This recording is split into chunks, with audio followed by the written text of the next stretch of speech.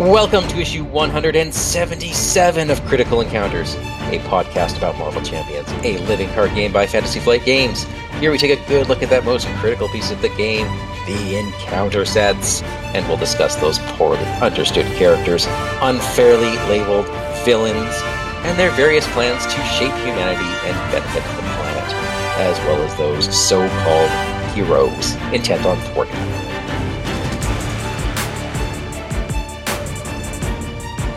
Almost as if you were prepared for a fight, Sandman unleashes a deluge of dust upon you, sand blasting the surrounding buildings and filling large portions of the streets with tidal sands. Though people in the area try their hardest to escape, the surging sands become too much as the battle rages on. There are civilians in desperate need of rescue. Phew! That was close. Blinded by rage, Venom charges you, shouting something or other about how you won't capture him again. Every attempt you make to repel the onslaught is ultimately in vain, enraging him further with each hit, and the brutality of his blitz starts to overwhelm you. However, from high atop Oscorp, you see an old bell tower not too far away. If you can lure Venom in that direction, which shouldn't be hard given his frenzied fever, you may be able to use the bell's sonic vibrations to your advantage. Delving deeper into Oscorp, a maze of mirrors and phantom phobias obscure your path, confusing your perspective and forcing you to fight through a never-ending horde of hallucinations. The illusions begin to distort your sense of reality, eroding the shoreline between your rational, conscious self and a subliminal torrent of your basest fears. Mysterio disappears in a puff of smoke, revealing that you've been led into an underground silo. The stillness in the room quickly erupts into a chaotic melee as each member of the Sinister Six bursts from the darkness. Using a device he completed during your slog through Oscorp, Norman Osborn finally twists the Venom symbiote to his will, binding with it. This triumvirate of terror takes to the skies of New York City, dropping symbiotic goo on unsuspecting citizens, attempting to create the army he was previously denied.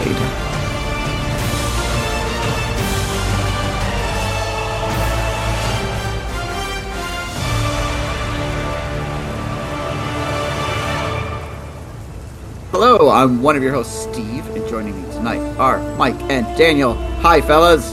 Hello! So when do we get the symbiotic goo card? Ooh, festering mass. So, the story's hitting close to home for all of us here on June 7th, the night of recording. This is kind of we're in the early stages of the Canadian takeover of the United States. Yeah, at least the Sandman part, definitely. The deluge of dust and smoke. Yeah. It's kind of funny. All my American friends are like, oh my god, are you okay up there? Like, yeah, we were burning for 2 months. You're seeing it now? We're fine. Our state of emergency is over. Yeah. So now they've sent it southwards, and I'm sure your military is kind of close behind. Oh yeah, no, they're right behind it going... Well, as one of our minions said, it's a great excuse to lock yourself inside and play more Marvel Champions. So, absolutely. Yeah. Hey, Mike, is it true that the only submarine in your Navy is in the mall in Edmonton? No, that's not true. Those aren't even submarines. Little border rides, the little underwater train track things that look like submarines. Growing up as a Minnesotan, we were always told that like the Canadian Navy was in Edmonton. That's because there was a fight between the West Edmonton Mall and the Mall of America. Yeah, I guess that's true. Yeah. A fight we won. Thank you. Yeah, oh boy. Yeah, you're welcome. It's a kind of victory. Anyway. Hey, Steve. Speaking of playing games indoors, yeah, I'm going to shout out to a lovely listener named Ryan. Hi, Ryan. It was a pleasure meeting you at BusterCon. He said some very nice things about us. It was great. He's a nice guy. Awesome. Yeah. Thanks, Ryan. Thank you, Ryan. Is this the guy you told us about that recognized your voice and created great jealousy in me? Yeah, totally. It was awesome. And the only reason I told you was to create the great jealousy. It worked. It worked so evil and villainous of you. Oh, perfect villain. Well, we know what Mike was thinking about, but Daniel, What's on your mind Yeah. tonight? Well, you guys remember how you got to go on that Moon Knight podcast with Ray? Yeah, it's fun. And I was left out. Like, no one even told me, and it was sad. Try to make you jealous. Yeah. Well, anyway, he emailed to say something really, really nice. He says, "Hey, you guys. Just dropping a line to say how much I've been enjoying your show as a complimentary podcast to my game playing. On high rotation in my podcast catcher, you always manage to get me thinking about the game and the mechanics involved. Had you covered who each of your favorite nemesis are? I recall Daniel saying he loves Madam Viper. A great choice. I just played for the first time Phoenix and had the great fortune of drawing Shadows of the Past. And man, how good is Dark Phoenix? I had a blast getting my language handed to me. Ha ha ha ha. In response to you asking listeners what Morbius means from Spider's Nemesis set, I had a little fun with it. Monster or really big interdimensional unidentified species. Marvel, make it so. Keep up the great work, guys. Can't wait to hear you cover the likes of Strife, Mr. Sinister, and Juggernaut. I remain Ray." What a great email. Yeah. Thanks, Ray. A lot of points there. I really enjoy his Morbius. Yeah. What that stands for. Yeah. Just to be clear, I actually was invited, everybody. I was. Yeah, we know. I don't want people to think I'm like, loser. All right.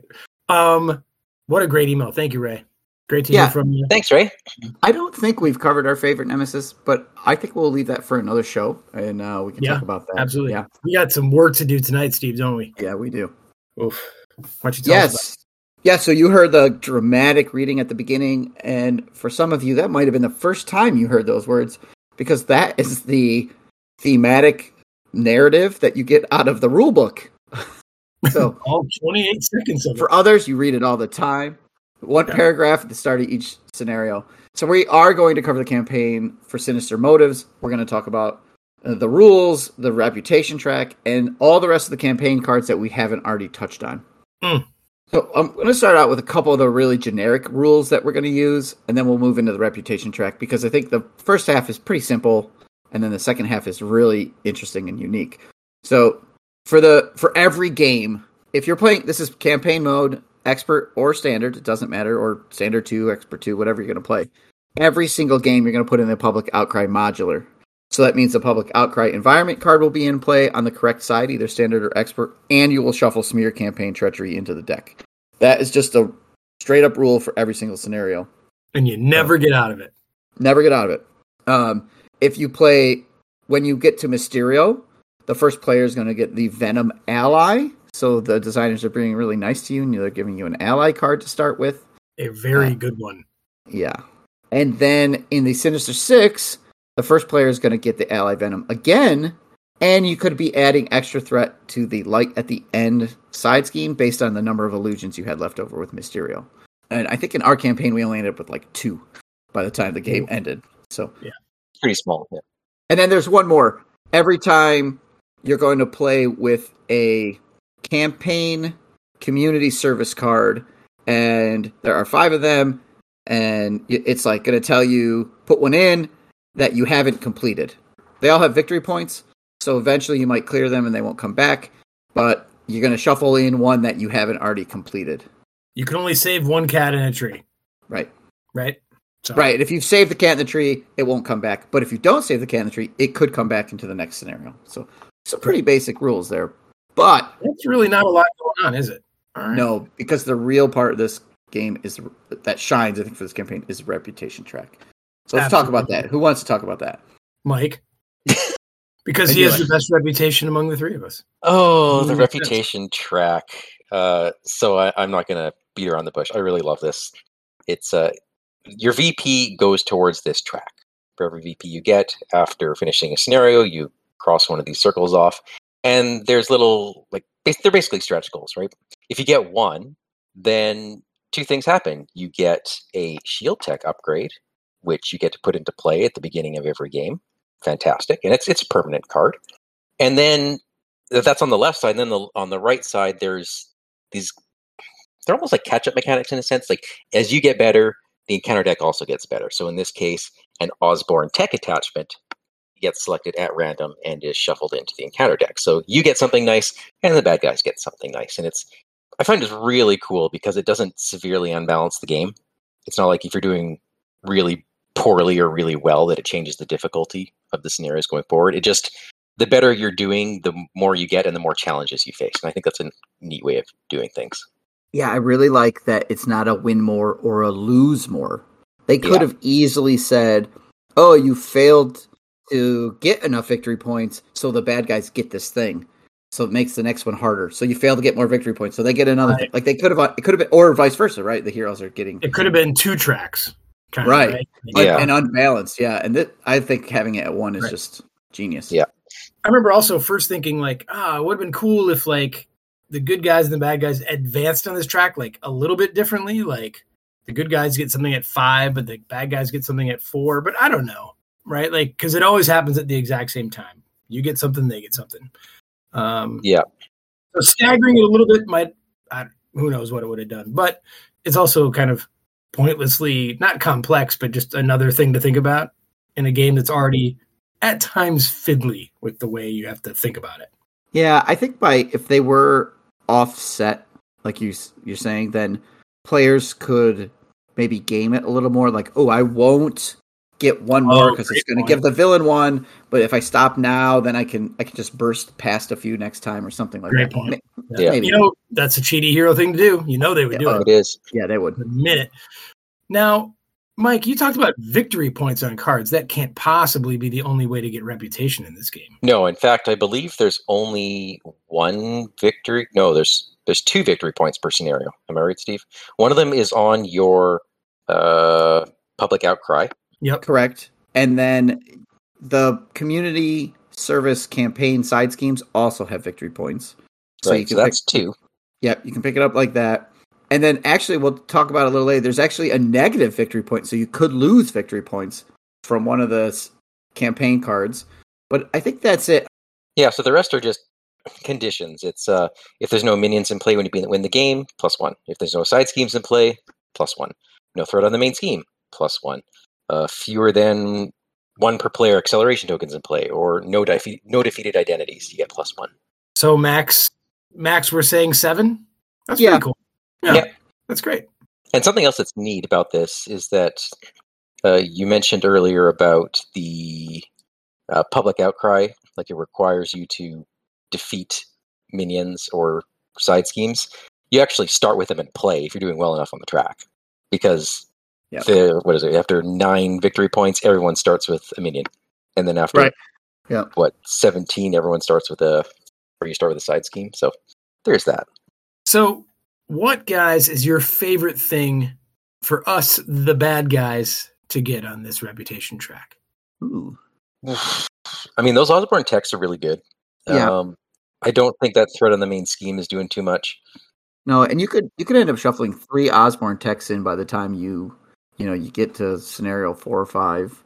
An encounter card, it's kind of boring. I think I like starting with the minion. I have to go get one. Yeah, I like number 17. I like them getting the scenario specific side scheme, because they're always. I mean, if you all remember from our previous shows about each scenario in this campaign, the side schemes really do a number on players, and if that's happening right away, that's pretty tricksy. Yep, and there's an important word in there: scenario specific. Specific, yeah.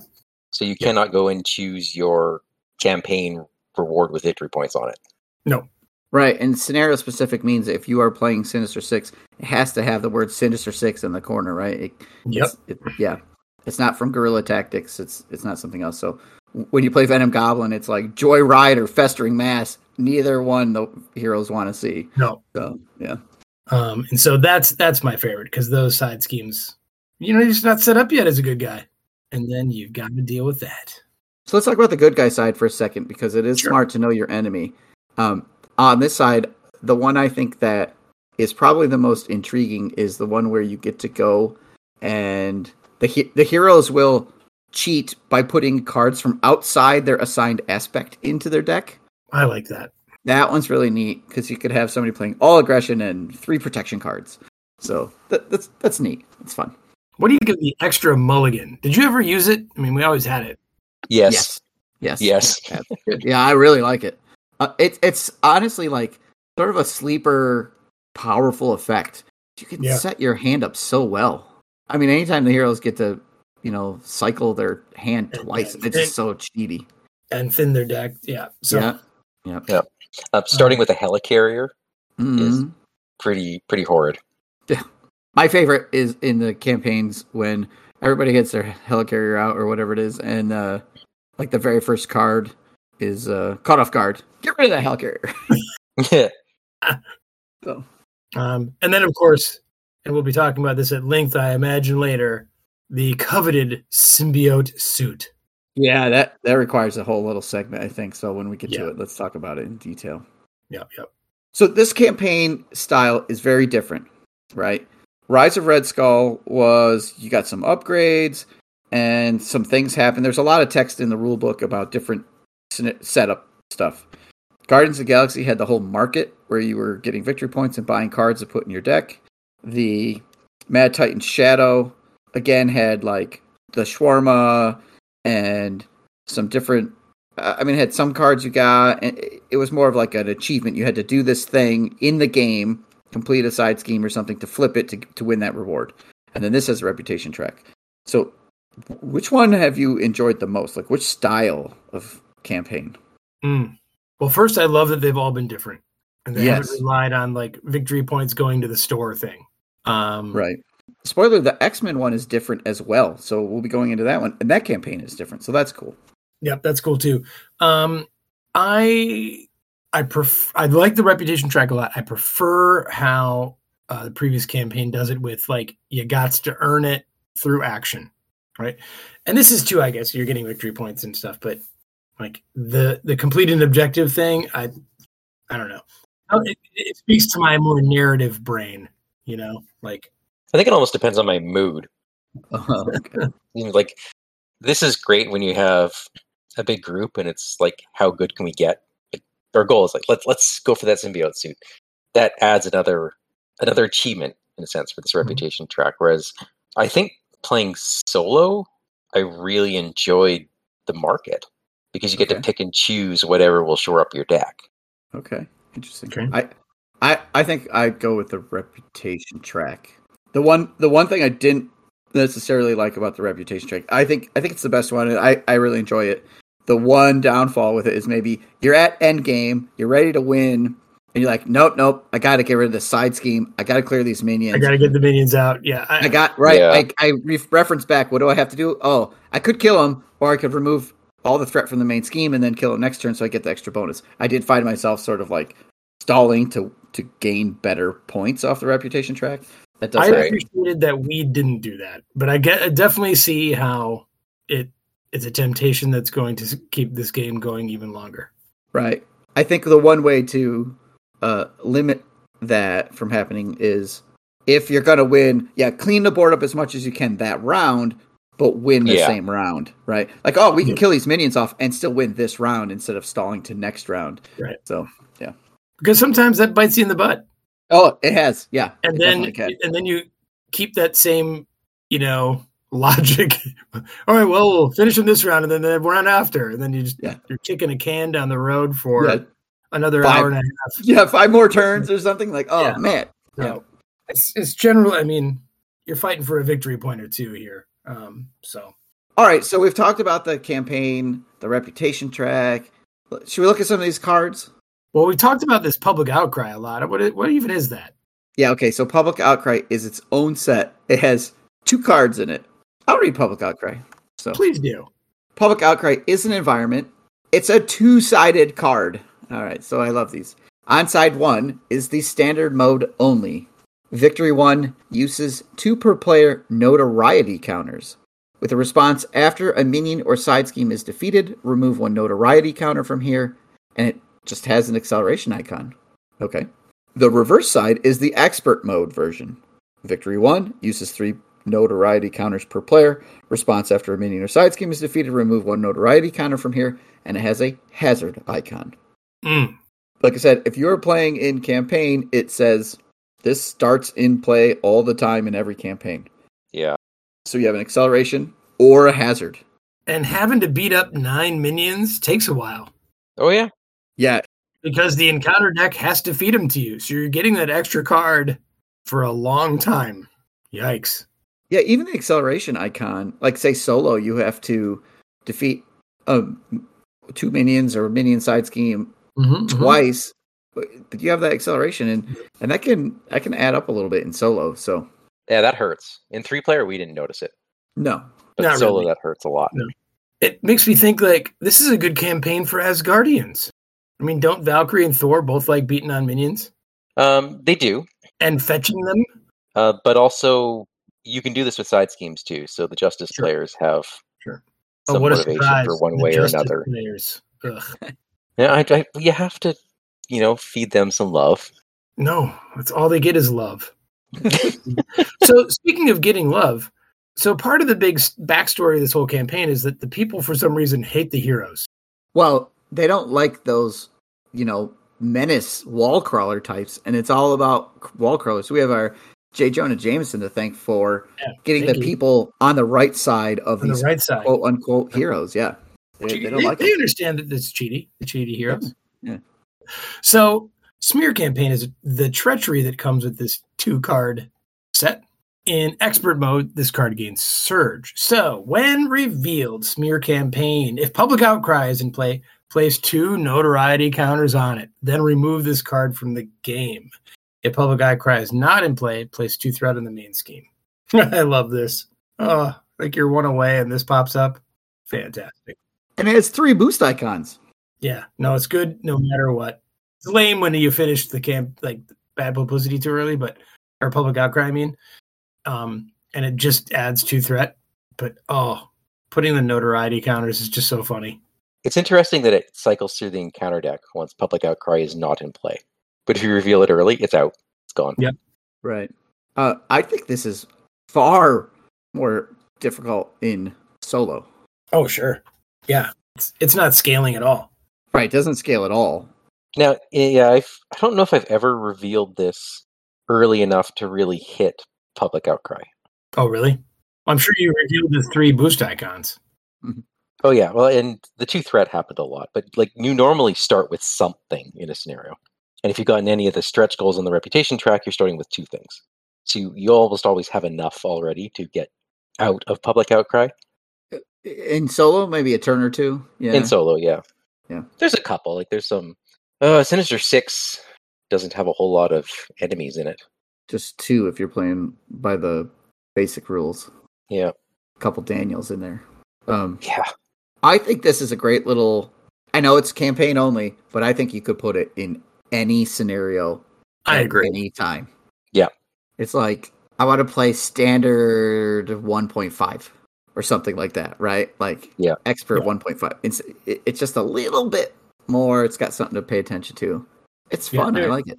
Zero reason that this couldn't be just put into any scenario at all. Yeah. And it only dilutes the deck by 1 card. Right. Or none if you're playing expert, because it searches. Yeah. So, and in fact, it's just making it faster because of the hazard. So, yeah. All right. So, yeah, there's the public is outraged because they have finally found out the truth about these web slingers. If only there was something these web slingers could do.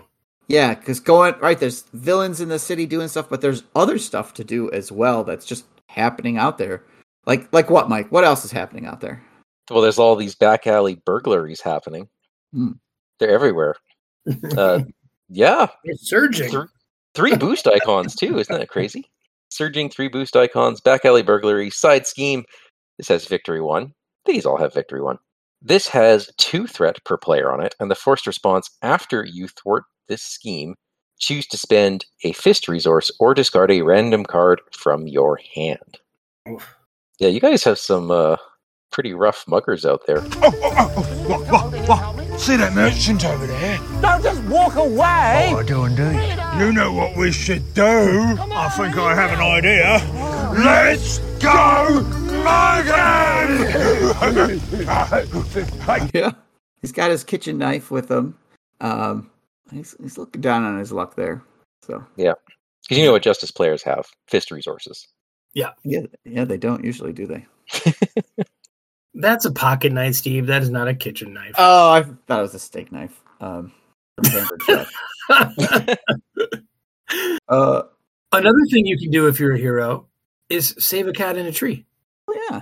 Yeah. You can. And those cats are surging all over New York as well with 3 boost icons. Victory 1, 3 threat per player, and thematically the best card. As an additional cost to thwart the scheme, take 2 indirect damage. Yeah. As the cat tries to scratch your eyeballs out as you're just trying to save its life. I told you this story before, but when I played against Sinister Sticks, this was the only thing that did damage to me. It's so funny. And for any of you who own cats or have had cats in your life, this tracks. Yeah. All right, so the next one of these community service side schemes is the Henchman Heist. Has Surge, Victory 1, 3 boost icons, also 3 threat per player with the force response. After any amount of threat is removed from this scheme, place an equal amount of threat on the main scheme. Wow. Yeah, this one's fun because like you're busy dealing with the henchman, so you're allowing the villain to get ahead on their scheme, which is pretty cool. Yeah. And another great thing about it is you have to ticky-tack this one. Like, oh, yeah. you know, like you want to take 1 off at a time, 2 off at a time max, right? Like, Don't take 12. yeah, Right. Don't take all 12 at once. And I think this is another one that is a little bit harder for solo. I mean, yeah, it's skills and all that stuff, but like The margins are closer. Yeah. the margins are, like depending on when this comes up, it's like, oh, right. Yeah. Yep. Also, unlawful confinement. Just want to say the artwork. Oh, absolutely. Yeah. Absolutely. He just leaves a guy hanging upside down. That is not healthy. No, that is off the rails. Nice, No, that's Mike. the next card, Mike. Off the rails is a side scheme with, guess what, guys? 3 boost icons. And Surge, because it's a surging train. Victory 1, 3 threat per player, and the force interrupt. When the villain phase begins, place 1 speed counter here. If there are at least 2 speed counters here, remove this card from the game and discard the top 3 cards of each player's deck. Because Love they got it. smashed by the train. Love it. Yeah. Yeah. The time, like you only have a very limited amount of time to save this. So good. So themey. Yeah. This is the one I think maybe is harder in multiplayer. Yep. Just because there'll be more threat and everyone has to kind of turn around and focus on it. I mean, not a lot, but I don't know. 3 threat for a solo player might be okay, but 9 in a 3-player game, if people aren't ready for it, could be a little harder. Yep. All right, so the train is smashed into a building, creating rubble, and some folks need to be rescued. Nice, Steve. That's our next card, Rubble Rescue. It's another side scheme with Surge, Victory 1, 3 boost icons, 5 threat per player. With the interrupt, when a character makes a basic thwart against this side scheme, they may use their ATK instead of their thwart. So they can use their muscles to lift the rocks up and save the people underneath, using their attack stat instead of their thwart stat. I wish this were they had to. Yes, me too. Yeah.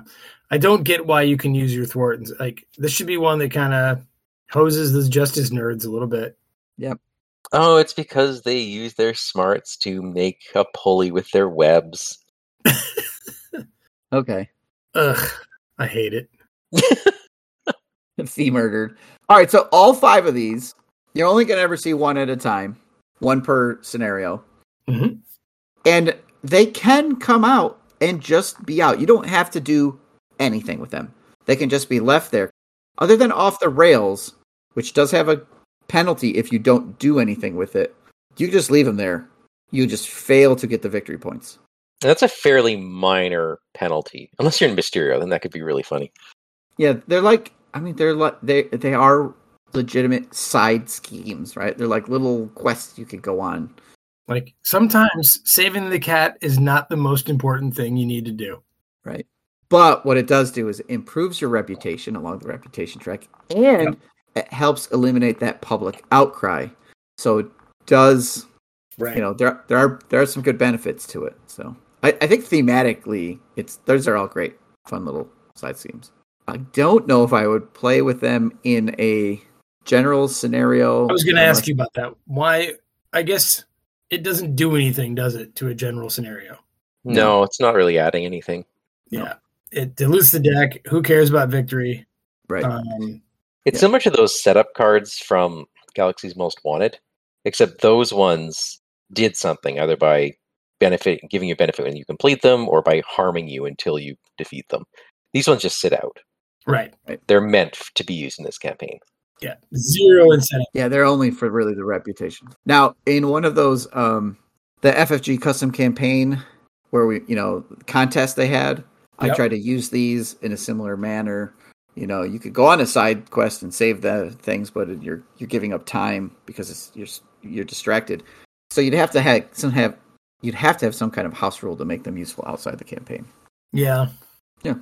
I think they're good in the campaign. All right, we've still got a few more cards here. The next one's great. Daniel, I feel like this is particularly poignant for you, so why don't you read this one? Boy, I have no idea what you mean by that. This next one is an attachment. This is a 1-card set. The set is Snitches Get Stitches. That is also... And remember that. Now, this has victory -1 on it, and you attach to Venom Eddie Brock. And if you cannot, this card just gains Surge. Forced Interrupt. When a villain attacks, it attacks Venom. If that attack defeats Venom, add Venom and this card to the victory display. And as an action, you can exhaust Venom and spend 2 resources of the same type to discard it. 3 boost icons. Yep. So, wow. Yep. We'll have to talk about Venom, but have you ever had this end up in the victory display? Nope. I have not. I had Venom pieced out before this came out. Yep, me either.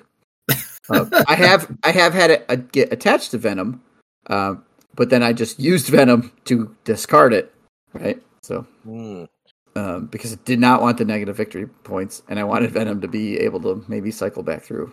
Yeah, I guess that's my only complaint a bit, in that it kind of plays against itself, because Venom, as we'll see, like, you don't want him to stay out all the time, so it kind of competes with this a little bit. Yep. It does have the neat interaction where the villain attacks Venom specifically. That is very cool. Yeah. Now, it could come out at the wrong time, and force your hand a little bit on decisions, but... Sure. Just to be clear, too, if a villain attacks your ally, you or anyone like this, you can defend as normal for that character. It's undefended attacks. Right? That attack Venom?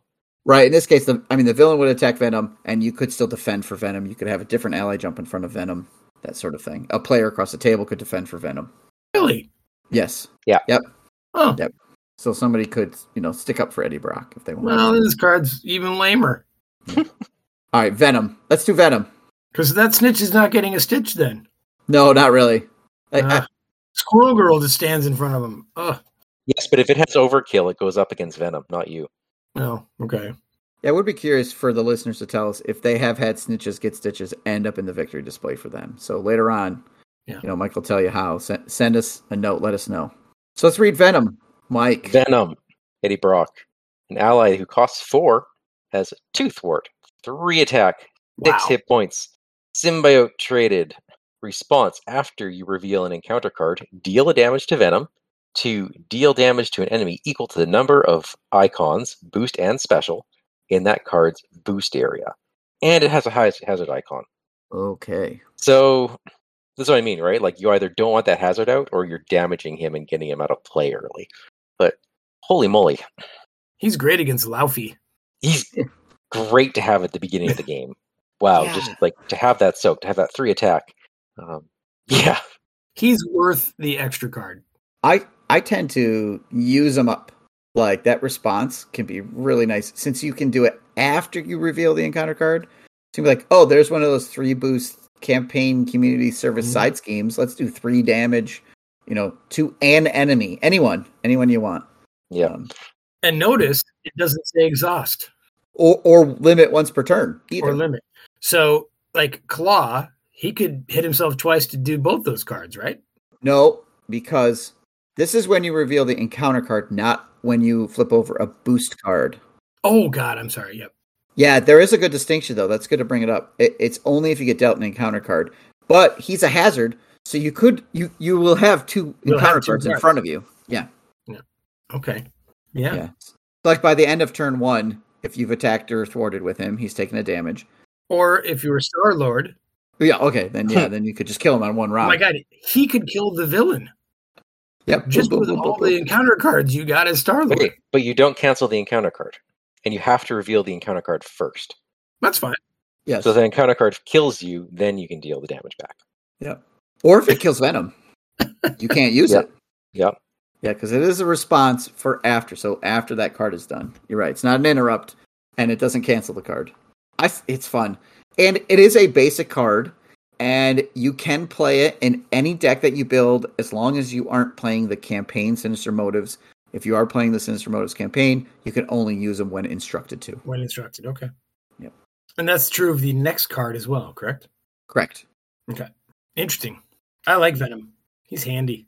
He has a little risk reward, and I think maybe the reward is pretty good. The risk is serious though. I mean, Hazard's an expert game with Public Outcry. You've got 2 Hazard cards. Can add up. But cheaty heroes always manage to get their way out of it. Yeah. So, well, tell us about this suit, Steve. Yeah, okay. So, we do have a minion who's dry cleaning these for us. I haven't seen mine in a while, but I'm going to have to ask him about that. This is the 4-cost symbiote suit upgrade. This is a basic card with the symbiote trait, max 1 per deck. Your identity gets +1 to each of its basic powers, +1 hand size, and +10 hit points. Oh, Also has a hazard icon on it. And there's 4 of these, so every player can have one. yeah. I'm sorry, but the +10 hit points is way too much. Oh, it is and it isn't. Because if you take that 10 hit points, and then you decide that the hazard is too much, you can't just get rid of the suit, or you die. Right, if you drop too low. Yes. Yeah. So you can get into that situation where you're like, I don't want the suit anymore, but you have no choice. You're hoping to get that one encounter card, right? No, but if you have less than 10 hit points, Well, that's true. then losing the suit just kills you. It's like losing an endurance, right? Yeah. You gain the hit points, but if it goes away, you lose the hit points. So. You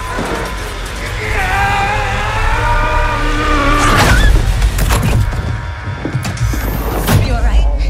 I had to get him out of you. What is that?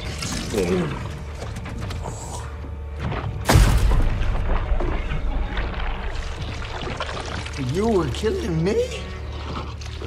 What happened to we? What happened to we? Yeah, look at you now, huh? Now you're dying too.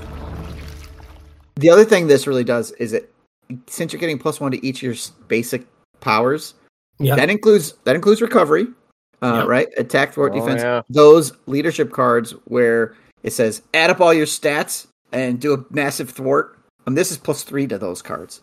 So in our game with Ironheart, I was just like, oh yeah, I'll take this thing and just be huge right off the bat. So Yeah.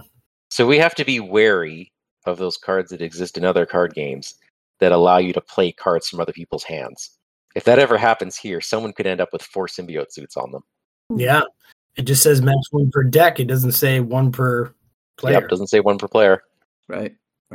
Then they end up with +4 hand size. The hand size is really nice too, right? Yeah. Some characters will end up with like a 7 or 8 hand size. They could have other cards that give them a boost to their hand size, and then this thing. Yeah, it was really great. Here's my fun villain part of this card is I have the symbiote suit, but I'm player 2. The hazard goes to player 1, so I don't get it. I get to grief you. So that's awesome. It was great. Yeah. That happened in our game where Daniel was like, I don't know if I want this suit anymore. And then we pointed out that it doesn't matter. He's getting the hazard anyways. Anyway, yeah. And then, if all 3 of you are wearing your suits, the first player gets 4 cards. No, it goes around the table, right? For every hazard, you head one out progressively that's down too the bad. line. Yeah. I have that many hazards. I made that mistake early on in the life of this game where it's like 3 hazards. I could, it's like, oh no, if each hazard icon, you deal another card down the line. So player 1, then player 2, then player 3, then player 4. So, Yeah.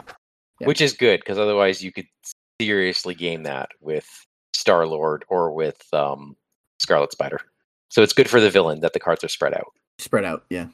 And the same goes for the Venom, right? I mean, player 1 gets dealt Venom at the start of the campaign, and it doesn't move. He doesn't move. but the hazard moves around the table. So Cool.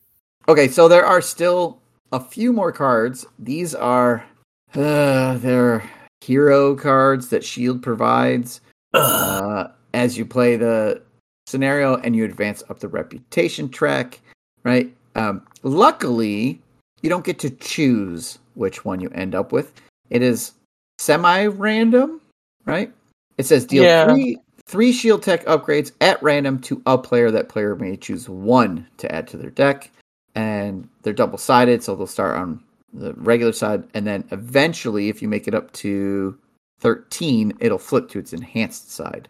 So we're not going to talk about all these because they are player cards, but we're going to talk about some of them that we find particularly bothersome for the villains.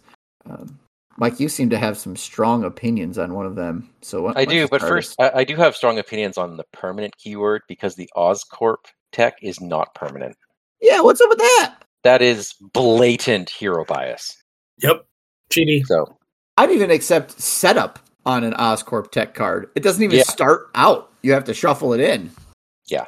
Just, anyways. My pick is Wave Bracers. Oh, okay. Those things are absolutely insane. We use them to great effect. Yeah. So, okay, the basic card, your hero gets +1 defense, but -1 attack. Gains Retaliate 1 and Steady. And then when you flip it over, your hero gains an additional point of defense to 2, and then gains Retaliate 1 and Stalwart. So the Stalwart is crazy. Even the Steady is crazy.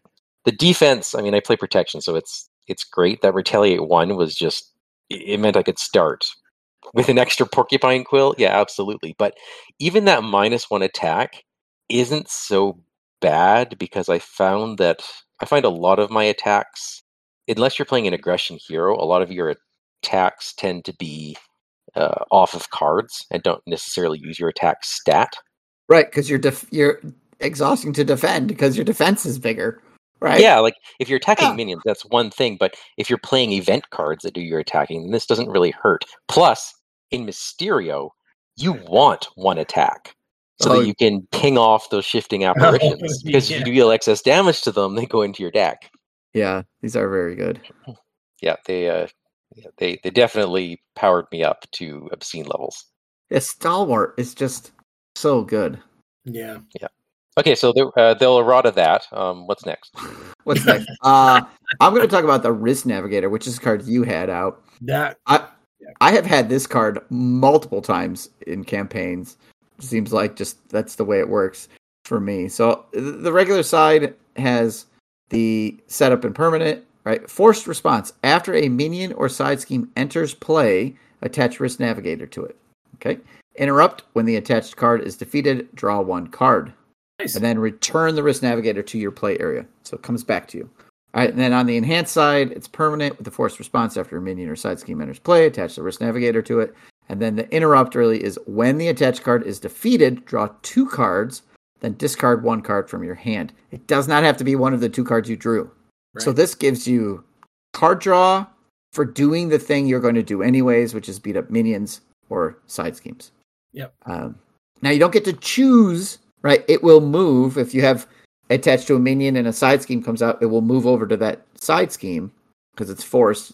But you don't even have to be the one to defeat the thing in a multiplayer game. It's just when it's defeated, you get the Risk Navigator back. So it can get fiddly in a 3 or 4 player game with all the enemies and things coming out. It's constantly moving around the board in the enemy phase, but it's also kind of funny. Yeah, you have to pay attention to it. You're like, he's over there, he's over there, he's over there, he's over there. Yeah, it is an emotional roller coaster. Like, yes, it's on that guy. Oh no, it's that stupid side team I don't want to touch. Right. But I want my cards. And the timing of it, because you go down the left-hand side of the reputation track first, and then you go down the right-hand side of the reputation track, you'll have it out as you're moving your way down, so a minion can come out as you're working down the reputation track, and it can start attached to something. So. Oh yeah, it's a good point. Yeah. All right, Daniel, do you have one you want to talk about? I do. It's the one that I had when we played our campaign when I was Nova. It is the Impact Dampening Suit.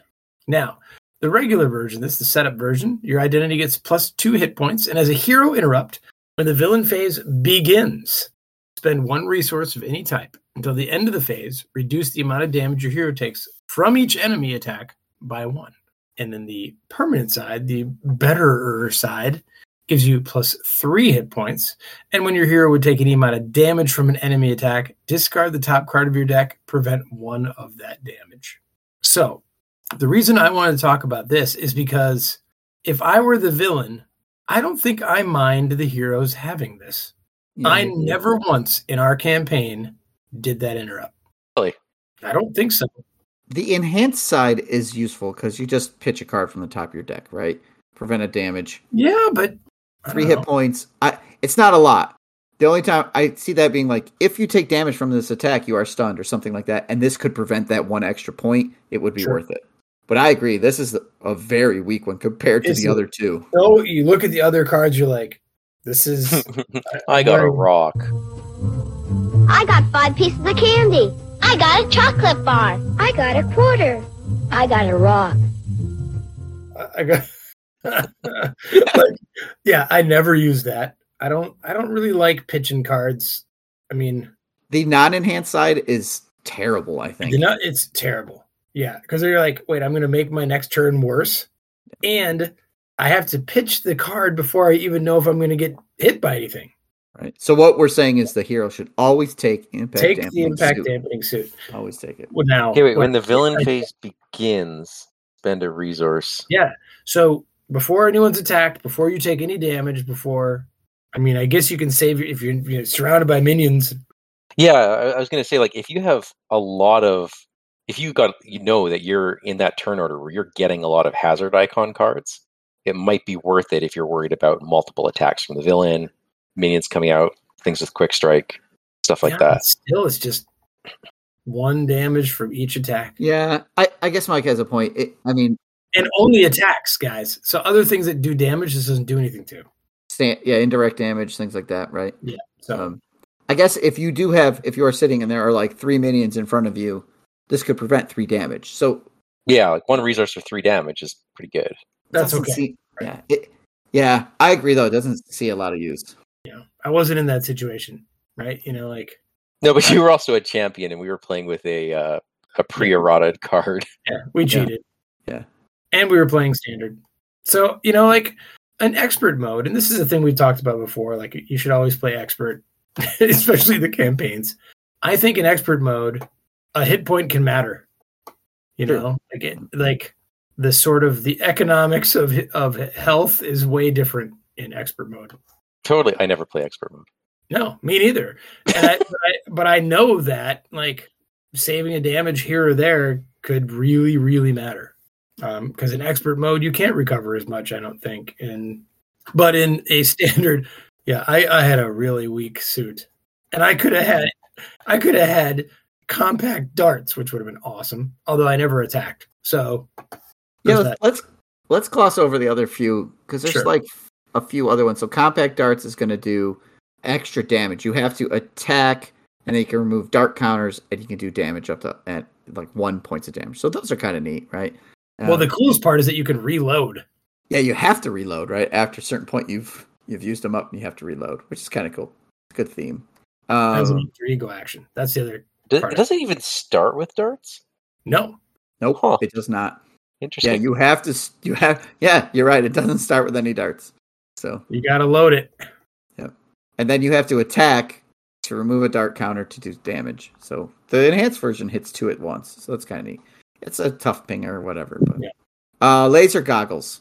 Cool. I want laser goggles. This sounds like a villain card. I don't know why the heroes get laser goggles. I don't either.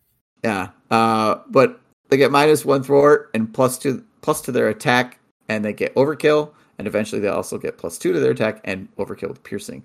And the art makes it look like you're at a rave. So that's cool. Yeah, on the right hero, 5 attack and piercing is really good.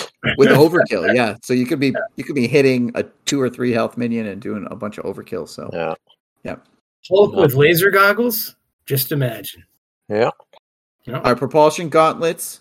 I've used these. I use them as nice push button for those. Sometimes you need like Ghost Spider, you need her to be able to do a basic action to do something. So what happens if you're exhausted? And this one is exhaust the gauntlet, take 2 indirect damage. You're just immediately ready. It's just get me out of this bind, and eventually it boosts your stats. Seems like a fair trade. 2 damage to ready up. It is. I felt this was the most balanced of all of them in that I wanted to use it some turns, but really had to make that choice. Do I really want to take that damage? So, yeah, I really liked it. You just put it on Squirrel Girl, you're fine. Well, it's indirect. You can only put 1. And with the enhanced side, you get stat boost for the phase too, so that's kind of cool. That's cool. Yeah. All right, and then the retinal display. This gives me flashbacks to Mike's recent tracking debacle with his eyeball, but this one's really weird. Your hero's basic thwart can only remove threat from the scheme with the most threat. Your hero gets +1 thwart, and your hero's basic thwart can ignore the crisis icon. It's weird. Yeah. I thought this was bad at first until I realized that it's only your basic thwart that's constrained. Right. All your event cards and stuff, do whatever you want, right? Yeah.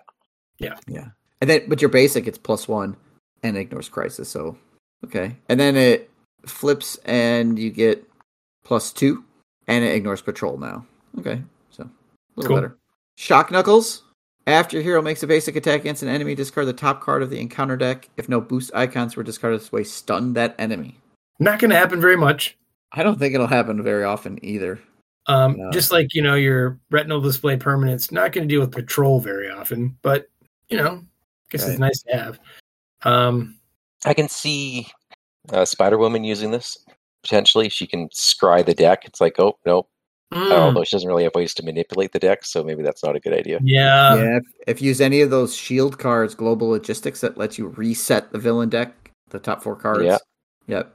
Oh, this is great if you're going to throw in all of those one-of cards into the encounter deck that don't have icons on them, like Gardener and... Oh, yeah. Okay. Yeah. Actually, Mike, Spider-Woman is great for this, to know what's on the top of the deck before... Yeah, she'll know. Yeah. But if it's... But you'll know if she can stun or not, Right. Cool. Yeah. So, make sure I attack this round. Well, once you level it up, it's 1 or fewer boost icons, so the chances go up even. So, yeah. And you get +1 attack too. So, all right. Okay. All right. Yeah, I guess I said we weren't going to talk about them all, but we did. But we did. Yeah. Know your enemy, like you said. Sometimes talk about those so-called heroes. Overall campaign, we got to give it a letter grade. Where does it stand? Can we let Mike make his usual case for why he likes or doesn't like a thing? Yeah. Okay. So this campaign, I like. Like overall, it's a solid campaign. If I be there's a giant butt coming, Mike. Well, you should always helpful criticism, right? Like I don't want to say everything's perfect, and I want to at least explain a gap that I think is in this. And saying right off the bat, like I think this is probably my favorite campaign. Oh, okay. So take what I say with that in mind too, right? So the one thing I noticed, I said this before, like when I walked in here with my protection Ghost Spider deck and I had, an easy time against Venom, a lot of the shticks in this campaign key off dealing damage. You've got your Sandman, who does it every time he deals damage. You got Venom, who's very, when he hits you and when you hit him, it's all damage related, whether he damages you. Sinister 6, all of their effects are if they damage you. And I feel like, yes, protection it's supposed to protect you from damage, but I feel like it's more of a silver bullet than it ought to be. Interesting. Yeah. So it's doing what it does, but I don't think it should have been quite that good in this campaign. Okay. No. Or maybe balanced by if the villain, I don't know, if the villain schemes or something too, like. Yeah, like have other ways have to some advance. Brainiac villains too, like. Yeah. So. And they switched up a little bit, and we talked about them in the individual scenarios about things they could have done to try and rebalance it a little bit. But again, like I said, this is a perfectly good campaign. Yeah, I enjoy it. So, but I think your criticisms are fair there with the protection. So don't play protection, people. Yeah, always play protection. I'm giving this an A. Nice. I don't think I've ever rated a campaign. What are you talking about? You just made me say a letter. It's fine. I agree. I think it's right up there, top tier here. So it's a lot of fun. And we don't have a lot of campaigns to compare it to, but yeah. Daniel, I liked it a lot, and you know why I liked it a lot? Because I played it with good friends. Aww. That's what matters. Who were they? Andy and Becky. Yeah. No, I just think these campaigns are great. I love progression. I like campaign mode of anything. I like playing with the right people who have the right spirit and aren't cheaty heroes too much. Although we did cheat this one, guys. It was pretty errata. Yeah, I feel like every campaign I have said we really should play that on Expert. And next campaign. And I mean that. I really mean that with this one. You said that until Galaxy's Most Wanted. Yeah, and then we kind of turned that off of it. You know what? I'll be honest. I don't even think of that campaign. I'm about as bitter on that one as I am about Mount Doom, Mike. Oh no, not Mount Doom levels. Well, Ronan is kind of like I'm just like It's pretty interesting up to that point. I don't know. That's a kind of a bad taste in my mouth campaign, and I thought Red Skull was interesting, but it was clearly like first one. Let's try this out. Let's be kind of And each campaign they get a little cooler, a little more interesting, and stuff like that. I think what you said about the attack thing here, Mike, really resonates. Like I hadn't thought about it, but you're like, oh yeah, it is sort of like a one-trick pony between scenarios, right? And I really like them. They're super different. That's why I kind of like. I still think I might like Mad Titan the best because those scenarios are so different. All right, save some of those thoughts because in an upcoming Supervillain Roundtable episode, we'll kind of take a look back at all the campaigns, maybe do some ranking of our campaigns. Folks can stay tuned for one of those coming up very soon. But out of this specific campaign, do you have one scenario that you just really enjoy? Like you're going to go back to, it hit just all the right buttons. I can guess what Mike's is. The only S tier campaign or level I've ever graded. Yeah. And everywhere I go, which is? It's just Mysterio. Yeah. I mean, everywhere you go. Yeah. Name is apropos, my powers, they are deceiving. For me, I think I maybe didn't have one until the Sinister Six one was cool. Is this the one though where you got to try to get the light out of the end of the tunnel or whatever? Yeah, that is Sinister Six. That's what I meant. I'm sorry. That is Sinister Six, right? Yeah. So I said the right thing. You're not trying to get the light out of the end of the tunnel. You're trying to get to the light. No, I want the light out. Out. I want the light out of the end of the tunnel. Out, foul light. Out. I love that one. I like the idea. And the reason I like it is because you're the hero, but you're on the run. And I think mine is, I'm going to take it all the way back to Sandman. I just really enjoy that for some reason. I like to try a new deck out against Sandman. I think you can scale it interestingly with modular sets. And you two didn't pick it, so I'm going to go with something different. No, you're right. It is a good testing thing, just like Ebony Maw is. Sometimes the first one of these campaigns is good to test against.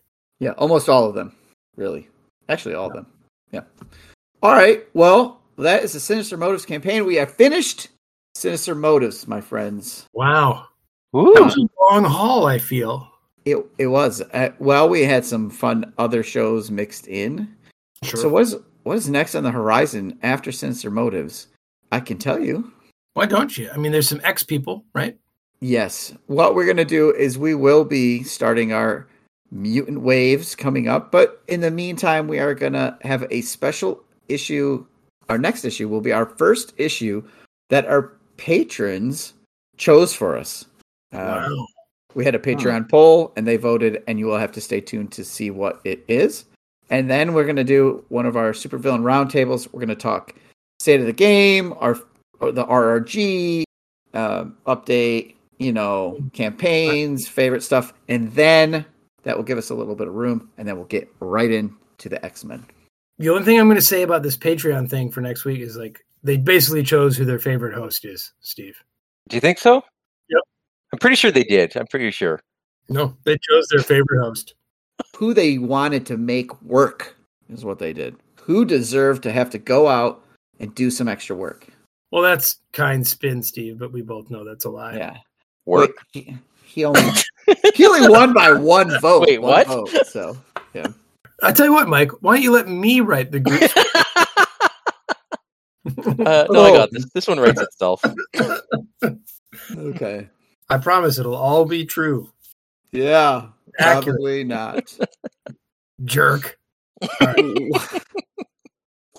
Well, But I want to hear what other people think about this campaign.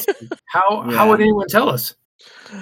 All right. Hey, folks. We want to hear your thoughts on this campaign. Which player cards do you like seeing in this campaign? Which Osborne tech cards do you not want to see come out, or vice versa? And let us know. You can email us at criticalencounterspod@gmail.com. We are Critical Encounters on Facebook. You can find us on YouTube or on Patreon by searching for Critical Encounters Podcast. And on Discord, we are Vardane, Big Foam Loaf, and Wandering Took. If you like our show, tell your friends. If you don't like our show, tell your enemies. Hey, Craven. Oh, please, drop the loincloth. Yeah, put it back. Thank you. Okay, take us out. Use your heads, my friends. Alone, each of us almost beat them. So together, how can we fail?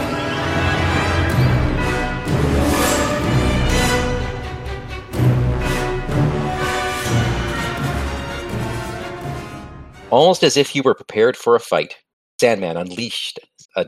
God damn it, that's going in the outro. no, I won't. Not every time. But it will. Maybe this one. Been a while. Well, now.